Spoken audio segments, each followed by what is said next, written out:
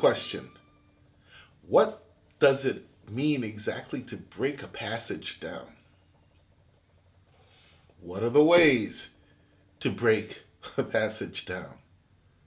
How many ways can you break a passage down? Are there ways to learn how to break a passage down?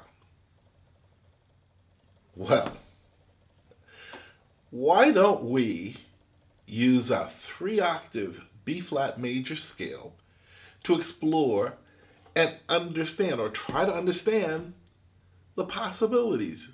Try to understand how we can break a scale down, how we can transfer that into breaking a passage down. So, B-flat major, 3-octave.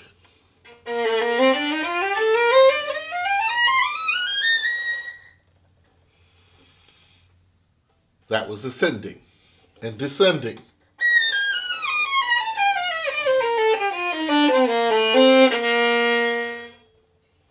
All right, let's start. First off, we can practice or break it down one string at a time. For example, what am I playing on the G string? Well, when you look at it, that's on the G string. Not only is it on the G string, but the pattern. You remember those mince patterns that I talk about in another video? Well, the pattern is half step, whole step, whole step. Half, whole, whole. And like I said before, no matter what scale I play, C, D flat, it's all the same. In any event, that's the pattern, that's the G string. On the D string, ho, ho, ho. On the A string, why don't we do the first position first? Ho, ho, half with a shift. And then ho, ho, ho. Together. On the E string, ho, ho, half, but with the shift. There.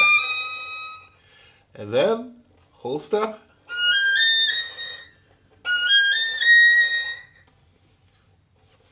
Put it all together. Well, you see, each one of those instances I can now practice at an even deeper level. Let's see, what could I do? I could, I don't know, how about a rhythm? Or I could do, I can check and see where my elbow is to be able to do this. I can look at my fingers. I can go very deeply into the anatomy, into the how I'm doing this. Just from here. Or just from here. Or here. Ooh. Another thing that I could do is to figure out the shift. Well, let's see. Why don't I invent a way to deal with the shift? First, I need to know where it is. So 3, 4. Now I need to figure out how to do the shift.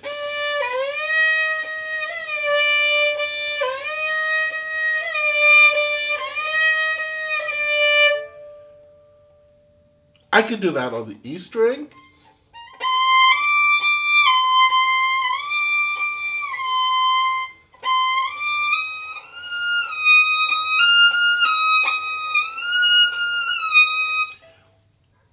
All right, I figured out a way to do the shifts. What else can I do? Why don't I look at the string crossings from... Ooh, I could do... And you see, looking at how I'm going, from one string to the other. I can do it for here, here,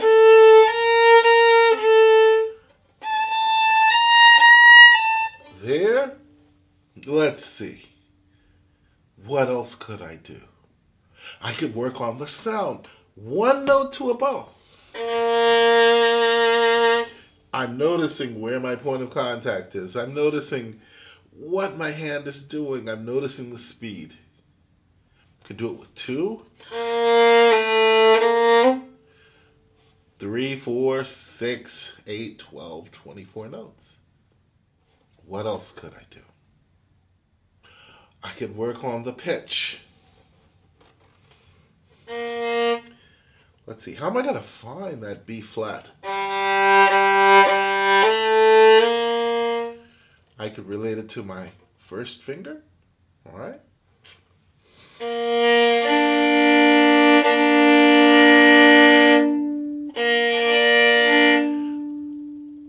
I'm in search of a Tartini tone.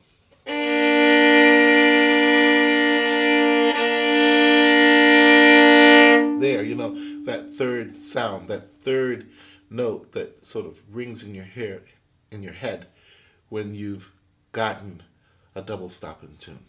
You see, I can go really deeply into all of these things, figuring out where my hand, my wrist, my fingers, figuring out where everything should be. Now, once we've understood this, it's time to use our vertical learning strategies. For example, using a metronome. Because now we know what to do with our fingers. We know what to do with our hands, both hands. We know what to do with our arms to make it happen. We know how to do it. Now we can work on doing it faster and building, you know, like a house. We're building towards a goal. So with this in hand, with this information in hand, we can now apply what we've learned to passages and concertos. I don't know. Like in Wieniawski, for example.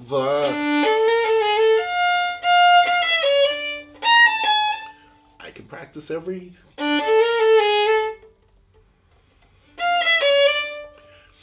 I'm bringing it down just like I was breaking down the scale. So we can do it in concertos, sonatas, and throughout our repertoire. And with that, here's hoping that this information helps you to create even more beautiful performances in the future, because you'll understand better how to break things down. Have a good day.